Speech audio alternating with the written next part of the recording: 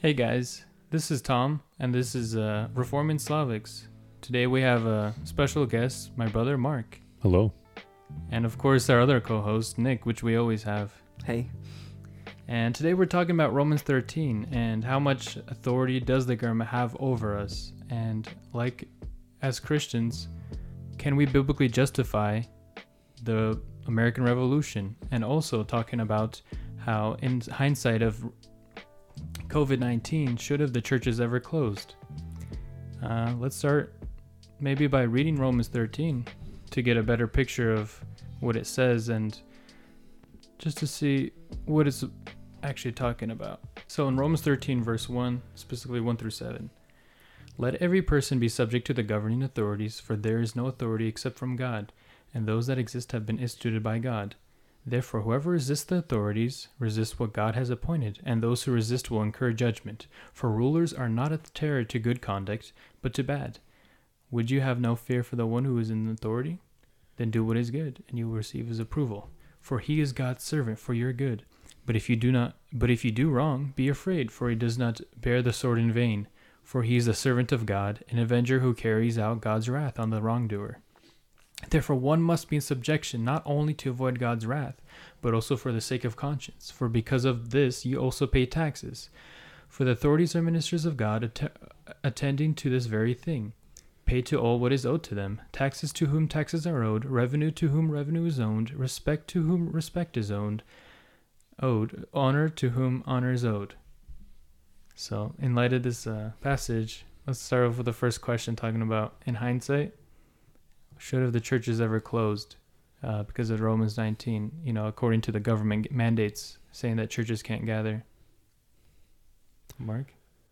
It's really easy when we're in our present state where we look back and look at what the data is and say, hey, this is how we should have acted. But what we should be doing with hindsight when we apply it backwards is taking out the fear and the emotion and say, logically at that time, the information we had, and also reflecting on biblical scriptures, what are the conclusions and the things we should come to. So if we start back when it first came around, right?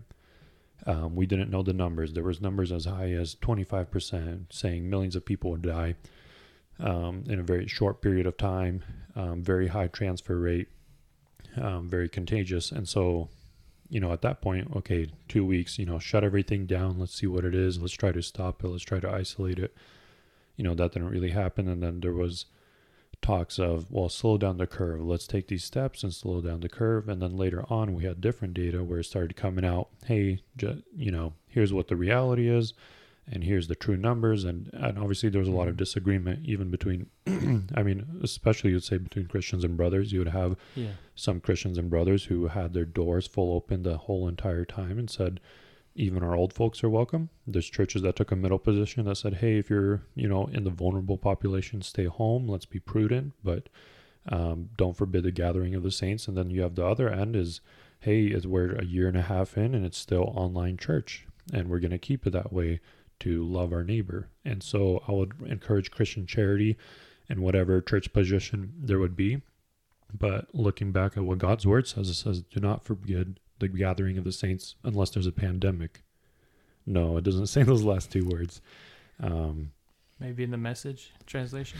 So I was also gonna ask, how can you participate in the Lord's Supper without the gathering of the saints? I recall at our church we once did a live transmission, and then everyone participated in the Lord's Supper at home individually. And it felt very strange and very awkward, and it wasn't a true gathering of the body. And so even that was we were trying to reconcile the fact that we could, and this was literally like week 1 of the whole entire shutdown, the actual stop the curve for 2 weeks. Yeah. And it was strange because it was during Easter time as well, and so there were these things that people were trying to juggle. And especially for the elders of churches, I found it was really hard. On one end, they wanted to exemplify the fact that they are trying to obey the authorities according to Romans 13, right? They were trying to make sure that they were not being unruly, They weren't trying to break the law. and they were trying to be faithful to what the mayors of the towns and the cities wanted. And at the same time, they had this mandate from God himself to actually gather the saints, preach the word, and then also worship through the Lord's Supper. And so there's this difficulty there. There was a kind of crossing over into government and the church and that how they interact.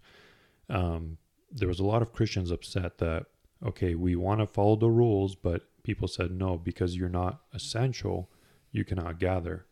And the government's role was, the government was trying to decide who was essential or not, and that upset a lot of people. And the other thing that upset people, like, for example, MacArthur Church, they were getting criticized, hey, you guys are meeting by the local authorities there. And they said, well, look at all these other people gathering and look at all these other secular groups gathering, whether it be for protests outside or, and I'm not making a statement on whether those protests were right or wrong. That's not what today's discussion about, but they were saying, look at these other groups and we're following the rules better than them. We're having people 6 feet apart outside, but as winter comes, it was the hypocrisy that got to people. And it was this double standard of, hey, look, these secular activities are going on. No one's saying anything. No one's being fined. No one's being jailed.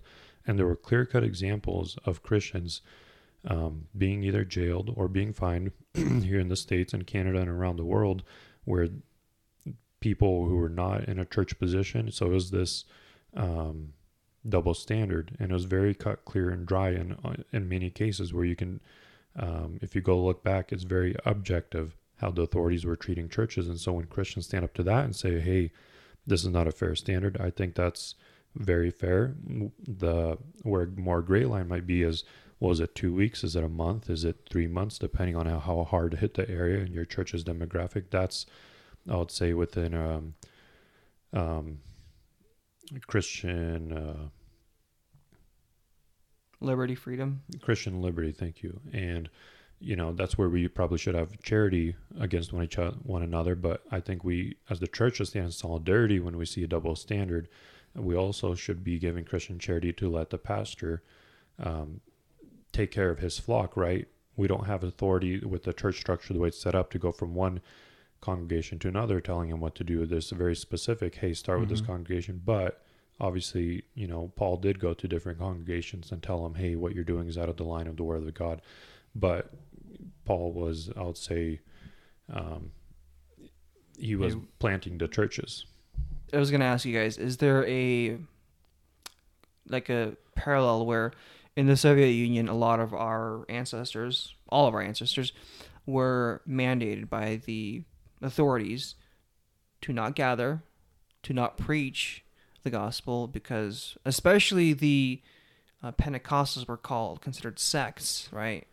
Like they were, in Russian, sektante, people who were not Orthodox, because that was the established church prior to the Bolshevik Revolution and the communists coming into power, and they were considered those who were essentially cults, right? And the government said, do not gather, and yet there is this long tradition of refusing to obey the government and still gathering to worship God. And how do you reconcile that with Romans 13, where it says the government clearly is there to be obeyed? So when the Bible talks about authority and how we as Christians should respond to government authority and church structure, we need a systematic view. We can't take one verse and, here in Romans where people will say, obey every single little thing the government is, everything's established by God, therefore follow it to the iota. But how do you reconcile that when it's against God's word? And so that's where I would say even the most pacifistic, peaceful Christians would say, hey, no, you can't. Once it stands against the word of God, you are obligated to serve Christ the King first and then government. Mm-hmm. Yeah, because, when we read verse 2, it says, whoever resists the authorities resists what God has appointed, and they will incur judgment.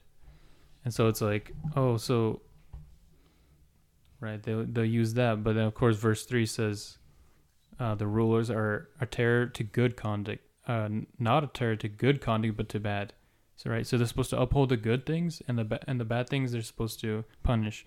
But then it's like, wait a second, what does good and bad even mean? Like according to what? According to what standard? It's like, of course, the Bible, God's law.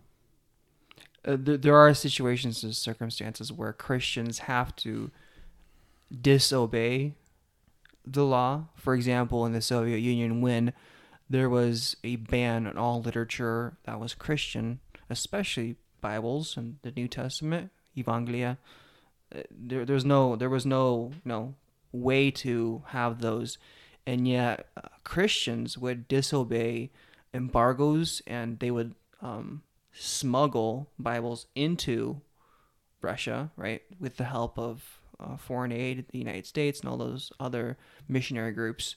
And same thing nowadays with China, right? Christians smuggle in those things, and that was clearly against the authority. So, do you think that American pastors and people in the United States have something to learn from that in regards to the aspect of COVID, when the pastors in their conscience knew that it was okay to gather on the data, and yet the cities refused to let them gather? Was there an opportunity to say, hey, we're going to overstep the authority of those mayors?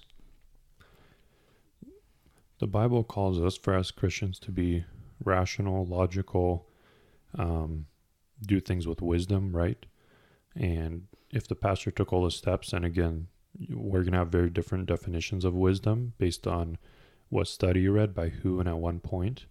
That study's going to look different now. It's going to look different in 3 years and 5 years. You're talking about studies in regards to the data for vaccines and mandates and stopping the curve. Yeah, because it all changes a lot. There's a lot of studies. Most pastors have so much on their plate. Granted, very hot topic. I'm sure most of them read, some kind of studies, but you're going to have different conclusions and different things. And I would say you can't say a pastor is sinning by, I would say, going one way or the other, as long as they're doing it in good conscience and basing it on God's word to the best of his ability. And like I said, basing it on biblical principles, because this is not a cut and dry issue, right? Well, it wasn't, right, at the time. But I think the Bible is clear in one point. It says, do not forbid the gathering of the saints. The body is meant to meet in person, and, even after a long time, and we could talk about what time period, but I would say, if there's a prolonged period of time and you're not meeting at all, I would say you're, as a pastor, failing the responsibility of a church. It's different. You're not gathering, you're not meeting, you're not fellowshipping. I think people talk about the physical ramifications, right? Of, hey, if you get together, you're going to get sick. And that's true. There's death and sickness and disease, and it's awful. And I'm not diminishing that. But at the same time, how about the mental health of people and the spiritual health? Who's to say that physical health is more important than spiritual health? One is temporary in this life, and that's granted. Again, I understand the suffering, and I know people around me, and I'm sure everyone listening to this podcast knows of someone who died from these diseases. But at the same time, we as Christians look at it, and it's just a speck of suffering compared to the vastness of eternal. And so for the government to come in and say, hey, your spiritual lessons in life and salvation matters less than your physical salvation, that's where the government oversteps the bounds over the church. And I would say pastors need to have the wisdom and the delineation to realize that in God's word. Mm-hmm. Physical is temporary, spiritual is forever. The stakes are high. And Christians understood that, and that's where worldly people didn't understand that. And we as Christians probably should have spoken up and said, hey, this is why it matters, this is why it gathers. You're fearful now of your life, but you should be fearing it for eternity. What happens after you die? Yeah, people will bring up, for example, like seatbelts, saying how, well, the government can impose certain restrictions, like things you have to wear. But I don't think, when the government says you can't go to church is reasonable, because, right, seatbelts are reasonable because they don't restrict you from gathering together for church. And then you could get in the whole debate with masks and all those things. And of course, like, how reasonable is it? Like, there was a lot of research even before COVID-19 though about masks and all the things, and how there's good argument on the other side to say that they aren't reasonable. Like, they're not even like to help, to help the spread in certain diseases like cloth mass and all those things.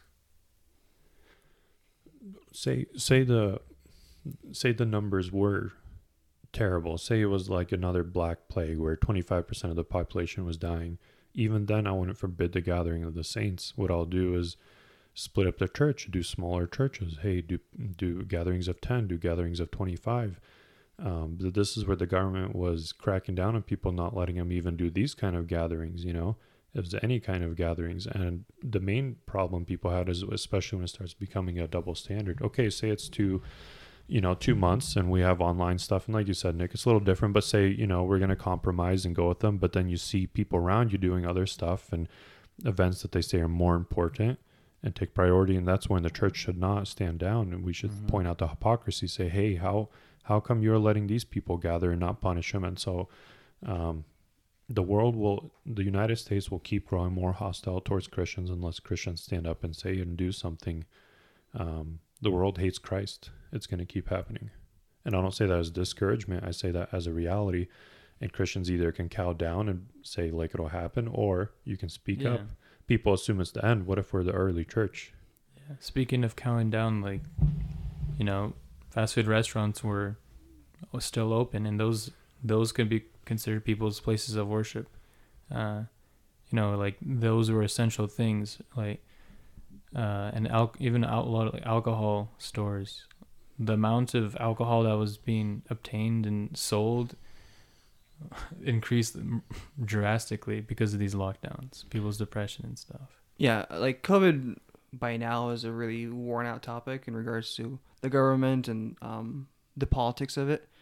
But I think it really did spark in the Christian communities a discussion on how Christians should react to not only government mandates due to pandemics and restrictions in regards to health, but more broadly, where the government is lawfully, and when I use the word lawfully, I'm referring to the law of God, obeying not only the mandates that were prescribed in the American Constitution for us and for other countries in different parts of the world, their constitutions, but also the very authority that they have has been granted to them not by sheer willpower or force, but in fact God himself has appointed these leaders. And so there is a hierarchy where God is the King of Kings, like you guys have mentioned before, and the church should now recognize that when the government oversteps its boundary, the church should push back and say, we will not obey. And this kind of brings us to the dynamic where we as Slavic people came from a whole nother world in regards to the church and the government, and we came here to the United States. When you guys, I know, Tom, you were born in the States, right? Mm-hmm. Mark, how old were you? I'm American. I was born in Portland. You were born in America. When you guys were growing up, but you guys grew up in a Russian community as me, when you guys were growing up, what was your view of what the government and the church should function as a Slavic? So I think most Slavics will know what I'm talking about, this awkwardness when you're in school and you're supposed to put your hand on your heart and pledge allegiance to the flag of the United States. And you think, I'm not pledging allegiance to anyone but Christ. And it's like, well, do you stand up? Do you stand out? And here are all these other kids in your class, some of them Christian, and they're pledging allegiance to this flag, but you were told in church, only pledge allegiance to Christ and no one else. That is, I share that sentiment very, very dearly. And then you would make sure on the under God part, you said it extra loud. Under God. But it's interesting, and that's a clash, I would say, of the two cultures. One, Russian, right, being very distrusting of government. Everything government does is bad and evil, and Christians are completely separate. And you get in America where it's like, hey, you start talking about soldiers and God and freedom, right? And you're thinking, hey, how come, again, this is from the Slavic context coming, how can you be a soldier and kill people and be a Christian? That was one of my struggles. It didn't make sense with my worldview at the time, but I think it didn't paint a systemic view of the Bible and what the Bible says about soldiers, government, authority. When did your guys' views start changing? When you started when it was like, because for the longest time I truly did believe that serving in the military and going overseas and fighting for a country, or even in our church, excuse me, in our church bylaws, it was unlawful to own a firearm and be a member of the church. And so there were this strong pacifist lineage where you do not interact with the government in any force. When did those views start changing for you guys, Tom and Mark? I started doing research in high school. Carm.org is one of my favorite websites for hard Bible questions. That's spelled CARM.org. And what I love about it is the articles are very succinct. And so there'd be like, can Christians own guns? Can Christians serve in the military? And it was these, Bible verses that go straight to the point. And, I'd be reading them and think, okay, well, what does the Bible really say about it? Is it my cultural presuppositions, or is the guy writing it in American? Those are his cultural presuppositions. But exploring those ideas and what the Bible says about it and trying to form, like I said, a systematic view of how to compile everything. Because I'll look at it and they say, well, you can't own guns. But I look at Israel, man, they were a war-fearing, I don't want to say war-mongering people, but man, God sent them to war, and God would praise and God would help them out in battle. And so it's like, how do you reconcile all of that? And that was kind of where I started questioning what is the role of government and Christians in warfare and, use of force. Mark, Tom, did you have any kind of epiphanies or kind of any influences that changed your perspective on how you view just American cultural government influences and the Slavic areas of government interaction? Yeah, I have no idea when the time was when I started changing my view in this. But my question would be like, so how does how does it differ nowadays if, Israel was able to go to war with a country and that was just, how is it different from now? Like, when is a country able to go to war with a different country? Many of those Slavic counterparts would say it was just because it was all for the purpose of preserving the Messianic line and the Jewish people, and they were God's chosen people, and so they were unique in the fact that they were warring, and when God would war for them and be justified, because the nations around them, one, were doing evil things, two, none of them were saved. It was only God's elect nation of Israel that had that right, and then third, God would tell them who to war, when to war, those kinds of things, where they would say now, it's not the Christian's role, is what they would say. The verse that would often be used, he who picks up the sword dies by the sword, right? Yeah, that was a very touted verse, that if you do pick up a sword, you will die. And they just referred, if you're a violent person, you go to war, eventually you will get killed. Yeah. I guess I haven't really, when I was in the Russian church, I guess didn't really hear many, or I just didn't maybe pay attention to a lot of these arguments because I wasn't really serious about my faith. Yeah. But maybe we could pivot into the discussion of the American Revolutionary War. I think, that ties in really well because there's always this question of when is it biblically okay, or when does God allow a group of people to use force in order to defend themselves, in order to resist, in order to push forward something they believe in, right? Mm-hmm. And there's this divide in between, even in the United States today, Christians who truly believe that the Revolutionary War was an act that was succinct and biblical and was justified by Scripture, and there is a side that says the Revolutionary War is a rebellion against God's appointed authority. I would say the last thing that would help us jump into this topic would be the ending the discussion of pacifism. So one of the verses that swayed me on pacifism versus it being okay to take someone's life in certain circumstances is, why did Jesus say if you have 2 cloaks, sell one and buy a sword. Well, I've heard answers from pastors say, well, that's the spiritual sword. It's the word of God. Go buy a Bible. And then I ask them, what's the spiritual cloak then? And most of them I haven't had a good response yet. If someone is, please let me know. But Jesus explicitly was talking about self-defense. And then also when Peter cuts off the ear, Christ tells him to put the sword back. He didn't say get rid of the sword. He said put it back in its place. I think Jesus never, part of his letting himself get crucified was part of his God's plan, right? He said, no one takes my life, I lay it down. Yeah. And he said, like, my kingdom is not of this world. If it were, my servants would be fighting for me. So people would say, oh, they weren't fighting. They weren't, trying to defend themselves. They were just going.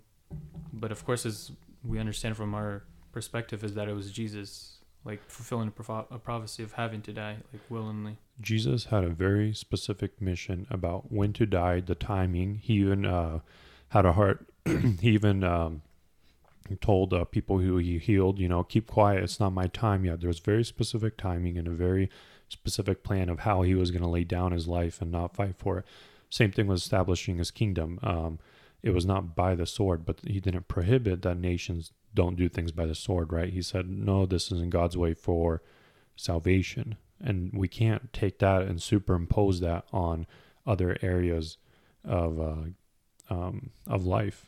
Yeah, so the verses you were mentioning was Luke 22:36, if everybody wants to check it out. Yeah, and Tom, I like that you mentioned that there are different spheres, meaning the government has responsibility for just laws, protecting life, rewarding those who do good, like Romans says, and punishing evildoers. But Jesus Christ did not tell us to use the government or the sword in order to expand his kingdom. Instead, he told us what is the power that we have. What does Romans 1:6 say? For the power is in the gospel, right? The gospel has the power in order to save first Jew and then Greek. So there are 2 different spheres of influence there, right? One is the authority in the physical realm, in the governing bodies, to enact war, to protect life by means of the sword, by means of punishing up to death. And then Jesus Christ has his church, and the church functions solely with the weapon of the gospel, with the empowerment of the Holy Spirit, in order to go proclaim to all the nations that Christ is in fact Lord. You must repent and believe, or you will incur the wrath of God. Yeah. And that's what we believe with Psalm 2. It says, "Kiss the Son, lest you incur His wrath." Just all the rulers and everyone is subject to the ultimate King of Kings and Lord of Lords. Yeah, and a lot of times we mix those things up together in the Russian community or the Slavic community, where we say it is never okay to use the sword. But it's like, do you want Christian police officers or do you want atheistic police officers? Do you want Christian soldiers or do you want Muslim soldiers? What is your preferred faith of the person who is supposed to be protecting and using those weapons? Well, they will say, "Thou shalt not kill," right? And it depends what translation you're using, and you look at the Greek word and the implications there. Greek, Hebrew, Hebrew word. It says murder, right? It's going to be murder. It's not kill if you look at it. And the difference of murder, right? Why does Jesus equate hating to murder? Because that's where that stems from. It's from the heart, right? All sin stems from the heart. If you even look at a woman, you've committed adultery in your heart. Everything comes back to a heart issue. And so that's the issue with taking someone's life. If the government wants to execute someone, capital punishment, a lot of people are against that. But the state doesn't do it out of vengeance, right? Vengeance is mine, says the Lord. And we as people should not. That's why I would say it's even very Christian world-based view when, like if a robber is running away from your house already and he's not a threat to you actively, he's trying to get away, right?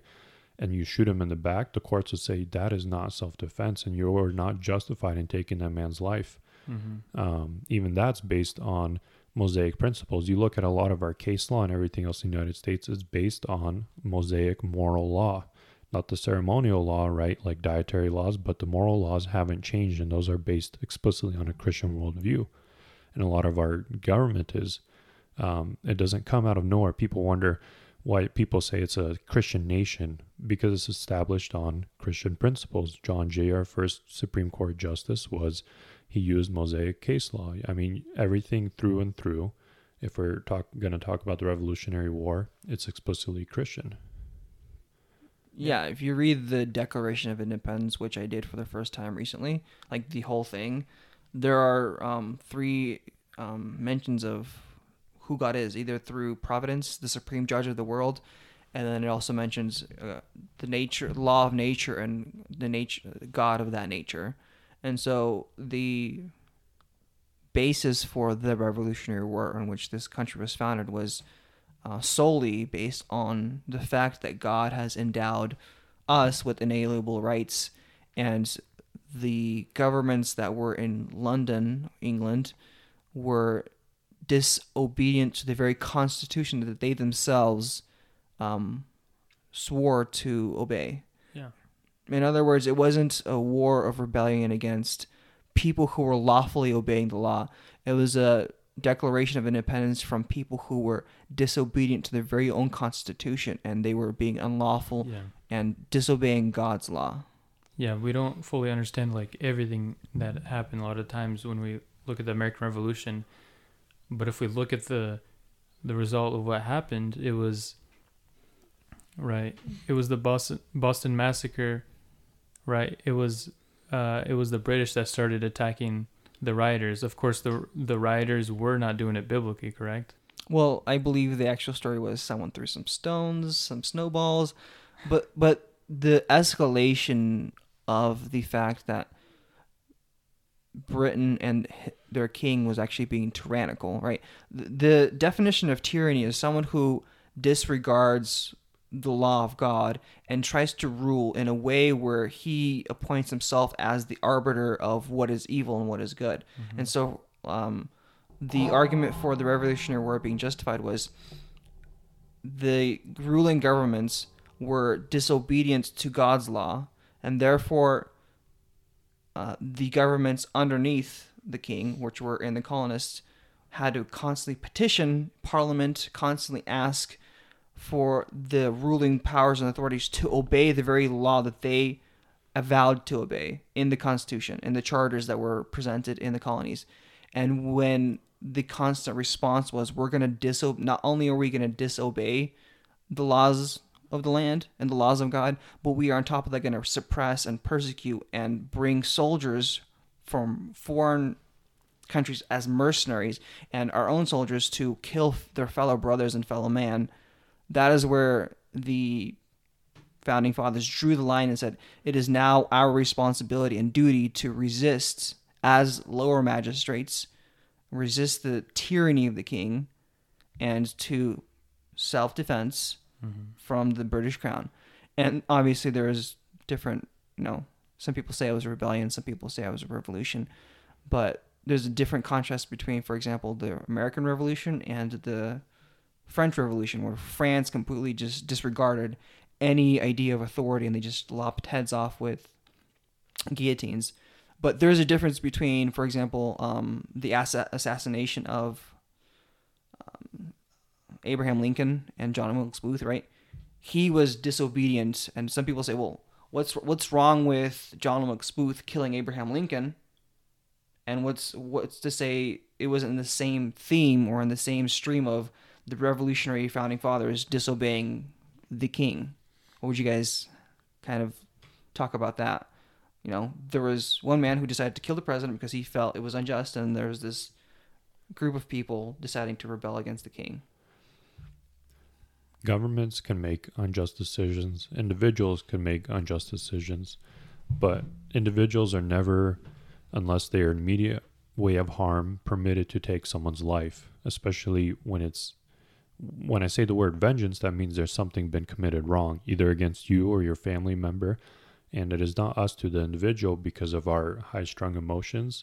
And it would impede, God understands, it would impede our ability to rationalize. You always hear people saying, well, if somebody did this to my daughter, I'll go over there and end their life. I don't care the consequences. Consequences be damned. And that's a very natural human response. It comes from an image of God as far as wanting justice, and that's the appropriate emotional level, but it's not the appropriate physical level. It is not ours, because we're not jury, judge, and executioner. That is, the role is by the state here in the United States. And I would say that's also based on Mosaic moral law. You look at it, it's very spelled out very clearly. If you set up a hole and someone's cow fell in there and it's your hole and your responsibility, you would pay back that guy 3 times as much for his cattle. If you harm. Anyway, my point being is very well established justice. So to answer Nick's question, when is it okay?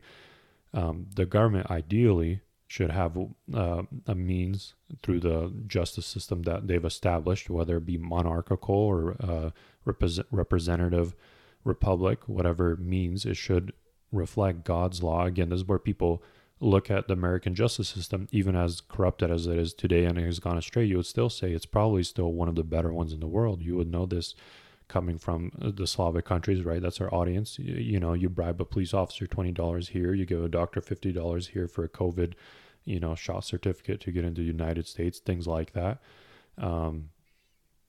You would still say, hey, there's still good justice, and it's because it's based on God's principles. And as we stray away from those principles, that's when we start seeing perversion. But God's law is perfect and his word is perfect. And when we follow his things, I call it the accidental, I don't know if you would say fruit or results of following the gospel, that good things happen when you follow godly principles, even if you're not per se a regenerate person. So going back to the revolution, when it says, let every person be subject to the governing authorities, that's where people would say, well, he's no longer governing, he's being tyrannical. Yeah, and they are still subject to the governing authorities, but the governing authorities happen to be lower magistrates like governors and representatives of the colonies. And so they're actually being in submission to authorities that actually are obeying God's law, because those authorities happen to be in the colonies. Those authorities happen to be governing in a way where it's the will for the good of the people. And I just recalled 2 examples of biblical parameters, which you referenced the Old Testament.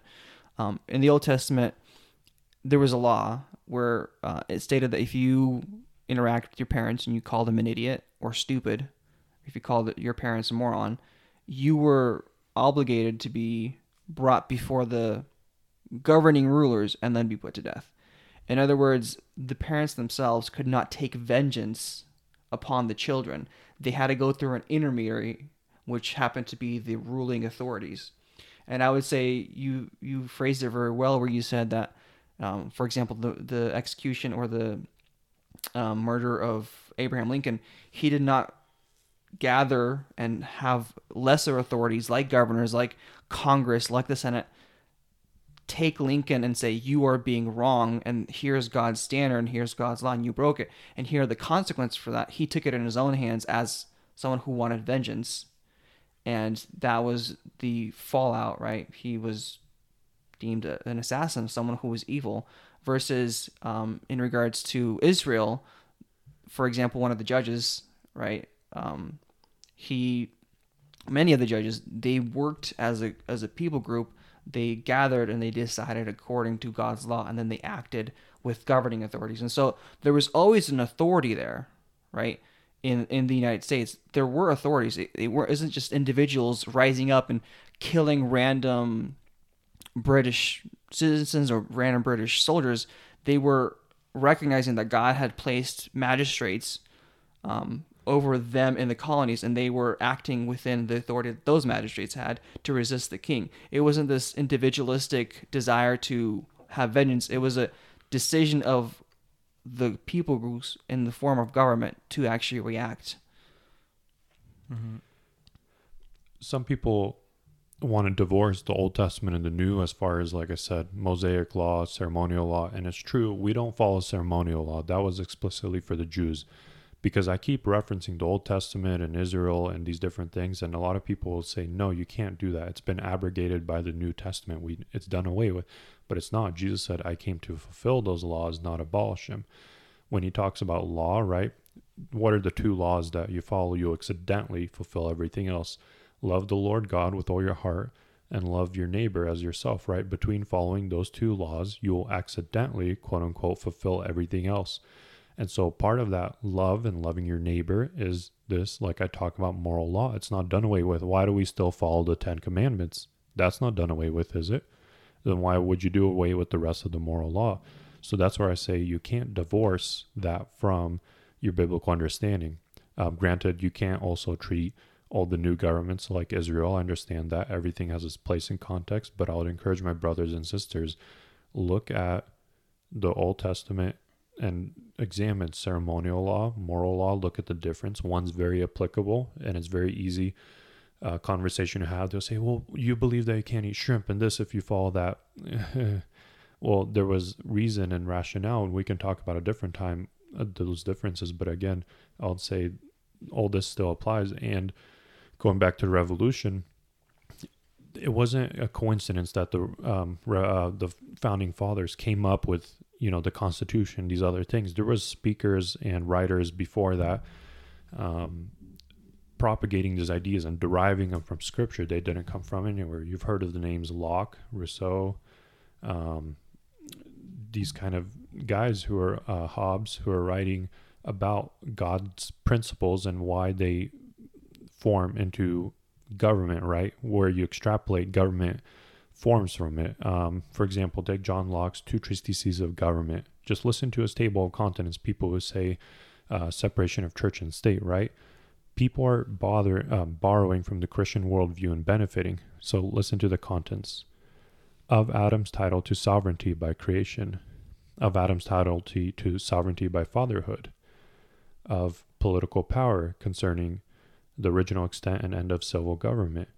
Of, you just read through these. I'm not going to read through all of them, but it explicitly ties in created order, Genesis, into forms of government, what God has established and God has ordained.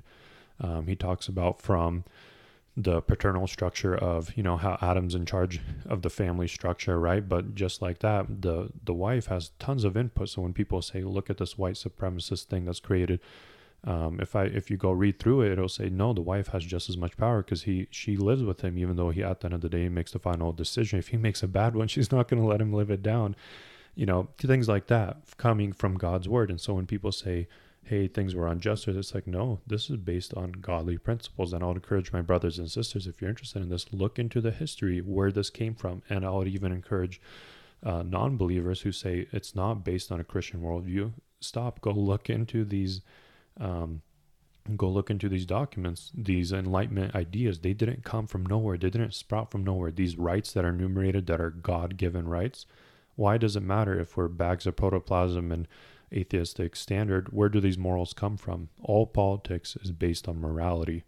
And so I think even here in the States, as far as public education, most of my peers listening to this probably went through public education like me, and I would say public education does a very good job covering the Revolutionary War, but does a very bad job of explaining why they did it. They will talk about the economic stances and that they didn't want an established Church of England. We could talk about that too, but they don't talk about that it was derived from what people say are express rights and authorities by God that no one can infringe upon. If, for example, in the Adam structure, right, the Adam and Eve structure family, if Adam's being abusive to Eve, he no longer has authority over that family because he's usurped God's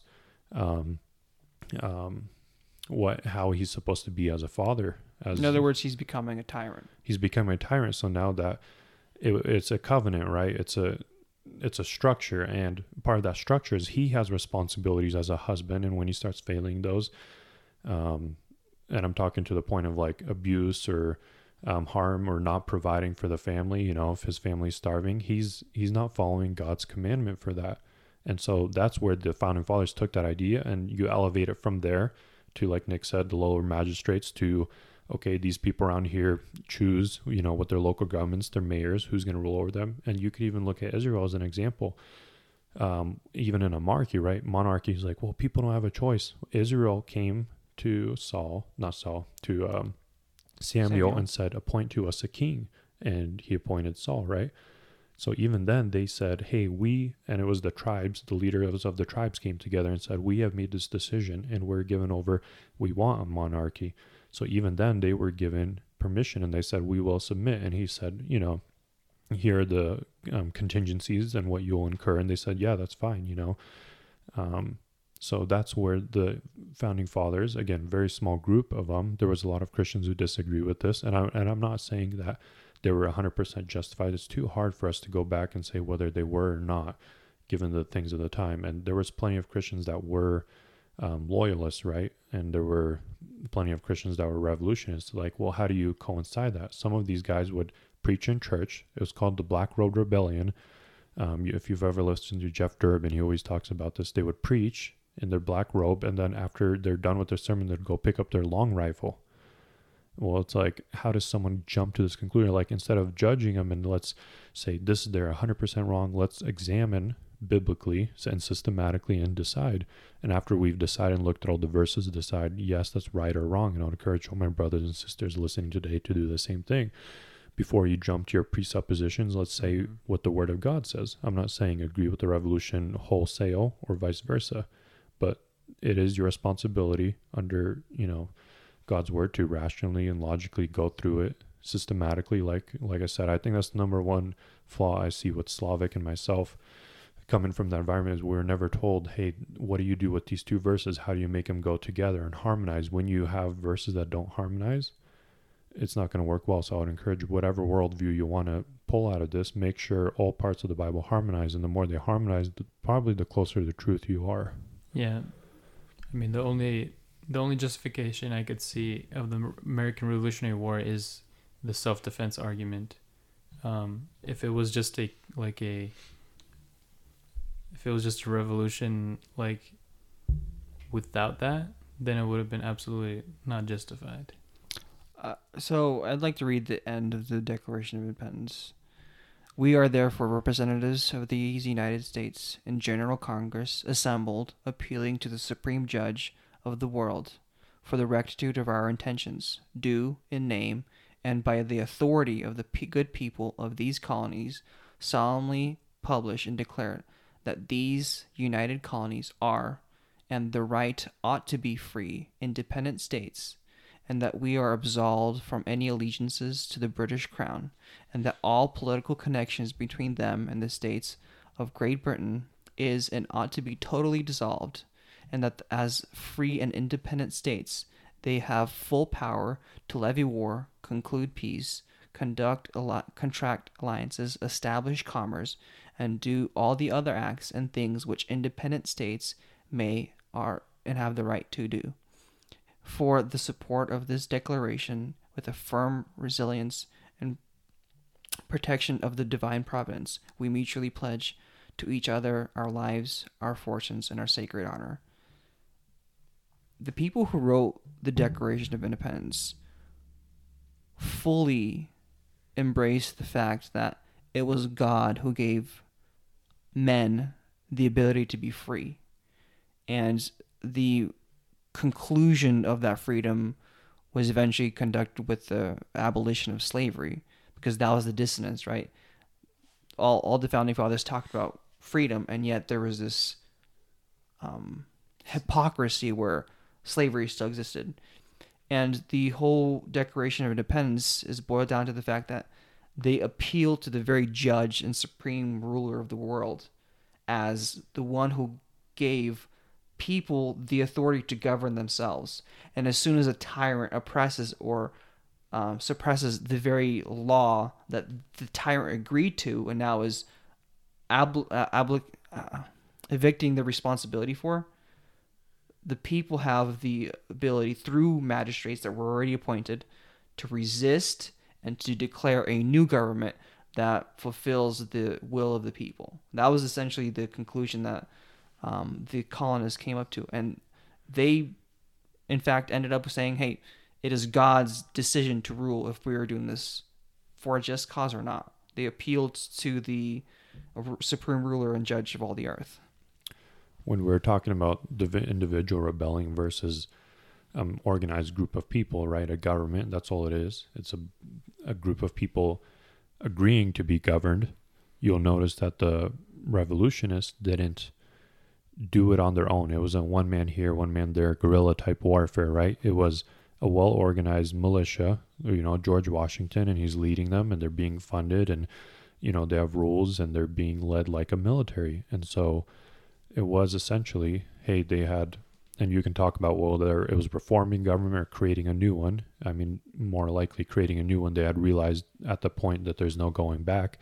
But even then, they weren't acting as an individual. They were acting as a government.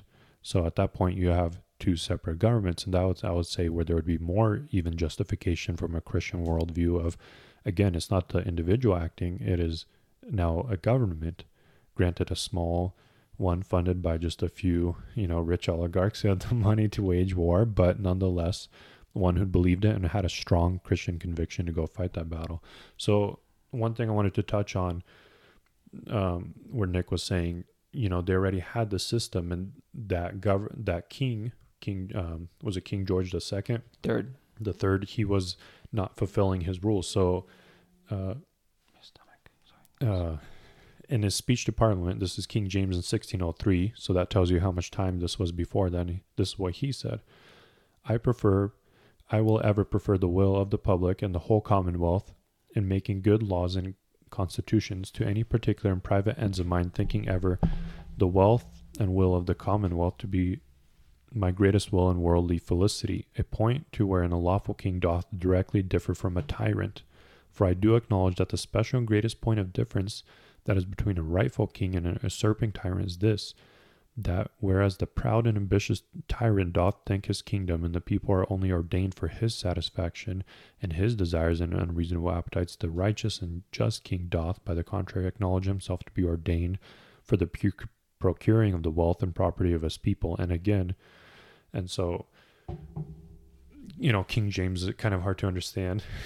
It was the old school the old English speech of the time. But his point being is the king was meant to serve the people and not the people the king, right? And so you can see how far that strayed aside. I mean, this was, again, the reason I'm reading this is not to justify it, but just say this was where the people were coming from. This was their understanding. This was their history, was the king was there to serve the people. And so when he won't let them have any, in many cases, their own juries, won't listen or have any representatives. I mean, they had a parliament over there that already got to that point. And you take that along with Israel and their founding, choosing a king, that's why they were upset. And if you look at the Bible, when kings became self-serving, it always became very bad, because they forget that God's the one that put them there. Yeah, there's a story where, I believe it was Athaliah. She usurped the kingdom. She became queen in Israel. And there's a priest with a young boy, and they overthrew her and in place the rightful king back on the throne. And the whole point was she was disobedient to God's law and the way God functioned. And so God, through the priest and the king, usurped her justly and appointed the righteous king. I want to ask you guys about a modern application of this kind of understanding in regards to, we have a federal government who, for the longest time, supported, funded, and encouraged the destruction of unborn life and the abortion industry, to the point where there are millions of humans being murdered in the womb. What's federal mean? The government that is in Washington, D.C., that is, elected by the states in order to rule. The Supreme Court, the House, the Senate, the President, that's the federal government, and all the agencies, DEA, FBI, the CDC, that's all federal. No, the judicial, the executive, and the legislative branches. Isn't the post office a federal building or no? I work for the post office, and we are a federal entity, but we are not the federal government. But even in regards to abortion, it was the judicial system that judged this ruling, but it wasn't actually ever a law. And so is it is it just for a governor or for a mayor to say, in our town, we will have no abortion clinics, even though it is against the law of the land? We will appeal to a higher authority, which is the law of God, that states, thou shalt not murder. And the murder of unborn children is the most egregious thing you could do in regards to murder. And so we will abolish abortion in our state, even though it is against the federal government's rulings. The Jewish midwives disobeyed the order to kill male children in Exodus 1:15 through 17. Then the king of Egypt spoke to the Hebrew midwives. One of them was named Sipra, and the other was named Puah. And he said, when you are helping the Hebrew women to give birth and see them upon a birth stool, if it is a son, then you shall put him to death. But if it is daughter, then she shall live. But the midwives feared God and did not do as the king of Egypt had commanded them, but let the boys live.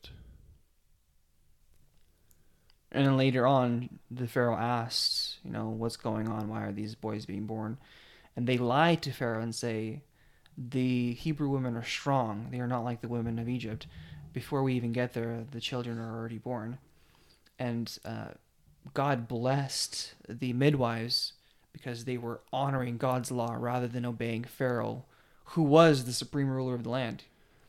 It's one of the very few examples of where believers straight up lied and God still blessed them.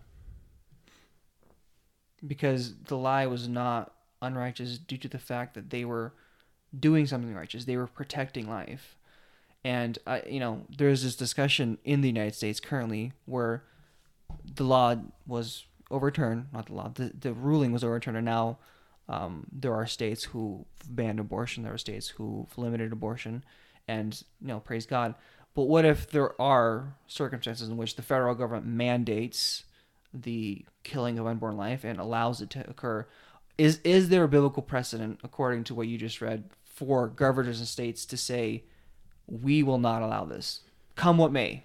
Let the federal government wage war against these states. We are following God's law, right? And is there a difference between the government doing it and lesser magistrates doing that, and then some random guy coming up and just firebombing a clinic? We do not advocate the firebombing of Planned Parenthood clinics, because that's taking vengeance into an individual's hands rather than appealing to a lower magistrate, which would be a governor or someone in a position of authority that God has given them, right? The individuals are not giving authority by God to enact vengeance. We as Christians and anyone needs accountability. Even like End Abortion Now, which I would say it does some of the greatest work for truly ending abortion here in America, not just by name, but actually by doing it, proclaiming a Christian, a solid gospel viewpoint or basis, I should say. Even they would say, we don't want you, they say on the website, we don't want you to individually go to, they call them abortion mills, right? The Planned Parenthoods and the other places where babies are being murdered. And they'll say, we don't want you to act individually because we need accountability. And that's where they say, please do it from a church. So if you're part of a church, then your church can sign up and go do it. And the reason for that is if you act inappropriately, rudely, if you cross the line as a Christian, you need accountability. And that's why it's good not to do things alone, whether it's ministry. Granted, there's going to be times you speak alone to different people, and we as Christians have wisdom, but the great thing and the beauty of the church and fellowship, we can point out, again, in cultural context of what's normal for our times, and say, hey, brother, that's awesome, you're speaking truth, but you were harsh in this way or this regard. And I'm not saying you have to be nice to everyone. You can speak truth very harshly and call it what it is. You can say it's baby murder, but you can do it without a way of, following the local laws. Like example, Jeff Durbin and Abortion Now, he gets confronted by the Arizona police and the Phoenix Police Department, and they're pointing out to him and saying, hey, what you're doing is wrong. And he instead takes their own law and says, hey, you guys are, and he's encouraging them, read this law. And anyway, the point of the interaction is we can, as Christians, we can use the law of the land to help expedite the gospel and preach the gospel and save babies' lives or whatever we're doing, whatever ministry. You'll see Paul advocated his own citizenship, right, to protect himself. He didn't have to advocate that, hey, I'm a citizen and I have rights, but he used it, and within those confines, it actually helped promote the gospel. So I would say we as Christians, and governors and mayors. We need more Christian governors and mayors to stand up and say this, because we can say it's wrong and it'd be within their power. Things that are unconstitutional get overturned all the time, right? Slavery was unconstitutional, got overturned. There's all these cases where someone has a police interaction, they stand up to the police officer and they get arrested, or they say, hey, this is unright, whatever the cases are, and it goes up to the Constitution. There's laws on the books, but it gets overturned as unconstitutional. So us in this country, we're actually very blessed in the fact that there's still some vestiges of justice, right? More so than in other parts of the world. I mean, I know often we're dismayed, but you can't compare it to communist China. And I would say that within these confines, if we start speaking up and get rid of this idea of church and state, which was the only place it was coined was in Thomas Jefferson's letter response to the Banbury Baptist, saying that, hey, are you going to protect the church's rights from the government? And he was saying, yes, that's essentially what it is. You can go read it. It's a very short letter. It's only a couple paragraphs long. But this whole idea that Christians can't be involved in politics or anything else or speak out, I think that's one of the greatest lies the church has believed. It's not true. We should be proclaiming the gospel in every facet of life. It doesn't matter if you're post, premillennial, whatever eschatology is, we as Christians should be, because we're not prohibited to. Why aren't we going to town hall meetings? Why aren't we talking about it at schools, at all the different places? Obviously you can't preach your faith everywhere every 24/7, but you can say, hey, this is explicitly based on a Christian worldview. You can confront people about that and get educated. And I don't know, we have a lot of leeway as Christians, and we often forget that here in this country. Yeah. Well, okay, marijuana, right? How marijuana, until very recently, was considered a class 1 controlled substance, the same as methamphetamines and the other hard drugs. Colorado decided, no, we don't want to follow it. And what happened to Colorado? Did they lose their federal funding for their highways or their schools? Nothing happened to them. No. And even if it got increased. And all these other states started following suit. It's like, hey, what do you know? The federal government's not doing anything. Granted, the federal government, depending who's on charge, would be a lot more harsh. But, I don't say biblically there's anything wrong with disobeying someone higher up who says they're wrong than you, especially if you're in a position of authority. Your position as a governor, right, is to protect the life, and according to that constitution of the state, the people in the state. So if you believe the baby is a person, you have a responsibility to be able to protect that person. But you can't just arbitrarily decide that you want to disobey the federal government because of your personal opinion, right? You have to have a foundational principle that you find in God's law in order to disobey or disregard the law that was put in place, because it's anti-God law, right? It's against God's law. Yeah. One more thing before we wrap up. I was thinking, right at the end of that Romans 13 passage talks about taxes. Oh, yeah. Like some Russians or Slavic people in general have gone a little too far in that they... Can I explain how it works? Yeah, if the IRS is listening? Sure. So there is a way where large, and since Russian, Ukrainian, Slavic people have large families, there is a write-off that you can do in order to have a tax benefit. You can claim up to 3 kids that are dependent upon you. Now, let's say you have 10 kids and you claim 3 of them. You have 7 left over, right, that you can't claim and have a tax benefit for. What some individuals claim, apparently, I don't know if this is true or not, supposedly do, allegedly. All those words do is they take one of the siblings that is older who has a job, and they claim 3 more dependents under them. Now, the way they do it is they take and they file that individual under a different address. Wow. And they file under them, and then they say, hey, these 3 kids are actually dependent on them. When it's not true, because in fact, what's real is they all live in the same household. Those 3 kids never actually get any money from that sibling, because according to law, you have to have more than 50% of those 3 kids living with that person of the year. So dependent within a dependent? Yeah, and so what they do is they file taxes this way, I've heard, and they get, X amount of $1,000, and the justification for this is, well, we don't want the government to have more money to fund things like transgender programs and these gay parades and things like that. And they are rebelling against the authority, not by appealing to a lower magistrate and saying it's against God's law, but within their own decision of morality, saying, well, we're resisting in this way, and they are not biblically justified to do so. So they allowed to do that if they're within a, like, not individual, but within a congregation, like under the authority of elders? No, because all the elders will say, pay your taxes. Because Jesus said, give to Caesar what is Caesar's. And Jesus paid his taxes, right?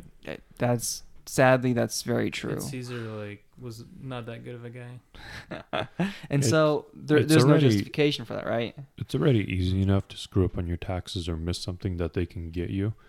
Where if you try to do something deliberately and knowingly, it can be a detriment to you. Say later on the church does get persecuted, right? We're seeing bouts of it in California about certain laws with children, what you can and can't teach them, and we're seeing it in Nordic countries where someone saying, teaching their kids against homosexuality and these different things, and they start putting false charges on these different people. If you can be as blameless as possible, granted, they could always try to put things on you later, but if they have actual things they can stick on you, that's already, it's not good for your character, not for your case, if you're already something they can blame you for. Al Capone, right? They got him on taxes. Yeah. The point being is, even though he did other stuff, they got him on something, right? And the same thing with Christians. If you can try to be as blameless in all walks of your life, both in your business dealings and in your personal dealings and the way you walk around you, then you're a good testament to Christ. You might win him over by your conduct, right? And you're going to be blameless when they go try to stick other things on you. They're not going to have anything on you. Like that one Christian apologist, right? Taxes. Mm-hmm. What was his name? Kent Hovind. Kent Hovind. I don't remember. I think there was more complexity to that story than just taxes. But, pull your permits, sell your cars with the correct title, pay your taxes, be a good citizen. That way, like, you'll be like Jesus before the Sanhedrin. They didn't have any charge. They literally had to slander him to make up charges, which if we, hopefully, if we have a good judge, they'll be able to see, like, based on the Bible, 2 or 3 witnesses to see if this is good evidence or not. And between Jesus and the Sanhedrin, he had no guilt. And then when it went to Pontius Pilate even understood there was no guilt. But yeah, don't lie on your taxes. Make sure when you're selling a car, you don't cheat on your taxes as well. Make sure your title is salvage if it's salvage. Pull your permits if you're building something. There's also nothing. Don't mess with your truck logs. Yeah, there's nothing wrong with being shrewd, and you don't have to go above and beyond doing things to the government. Every single legal loop tax hole in business structure, you are welcome, and you are, I would say, encouraged by the Bible to do that. You can take every advantage as long as it's legal. Yeah. There's a ton of, you can form your business as an S corp, an LLC, and be taxed as an S corp, and you, instead of paying 30% on taxes, you only get 15% on tax, and that's 100% legal. Or nonprofit, right? Healing ministry. So there's nothing wrong with being sharp and wise, and shrewd's kind of like a gray word, but you know what I mean. The Bible says, "Be as shrewd as serpents, and be as Dwight Schrute." So, when we're talking about doing things by book and pulling every permit at the same time, you can use the government's own laws. And I've done this within city dealings, right? They wanted to try to make me jump through extra hoops and different things on point and say, oh, well, what about, and you do it nicely with a smile, right? You say, what about this and this law, right? So by their own law, you could actually benefit yourself, 1, for business dealings, and then 2, for the gospel, whether that's police interactions, if you're preaching at an abortion mill, or being accused of not wanting to teach your kids homosexuality, whatever it comes down to. It's crazy how so many of these happenings, like tax things, happen is just because, like, the government wants to make more money. Like, the employees will make more money just because they're able to force more money out of you or something like that. Anyway, Taxes. You should pay your taxes. Even though, You want really outrageous taxes on tea.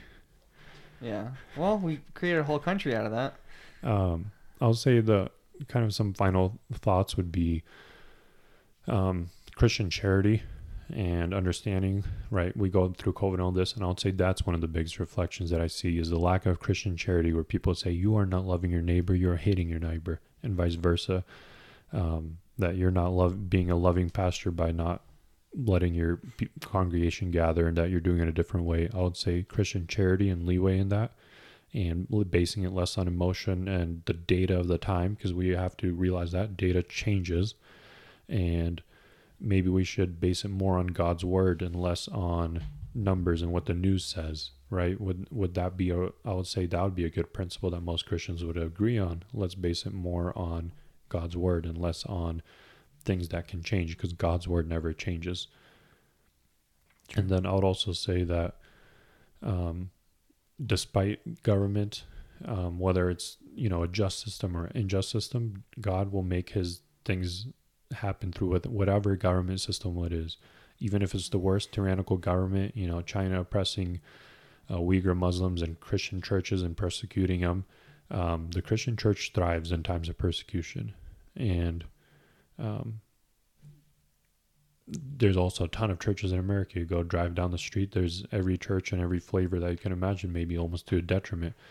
And whatever the situation is, we as Christians with the power of God and the Holy Spirit can preach the gospel, and we can make everything known. And despite the government structure, we could work within that government structure, whether it's through what the world would define as rebellion, or through going the legal means of the established means, like here in the States, where we have outlets and public protests and we can speak up in public. Whatever the means are, I would say it's our duty as Christians to keep proclaiming the gospel.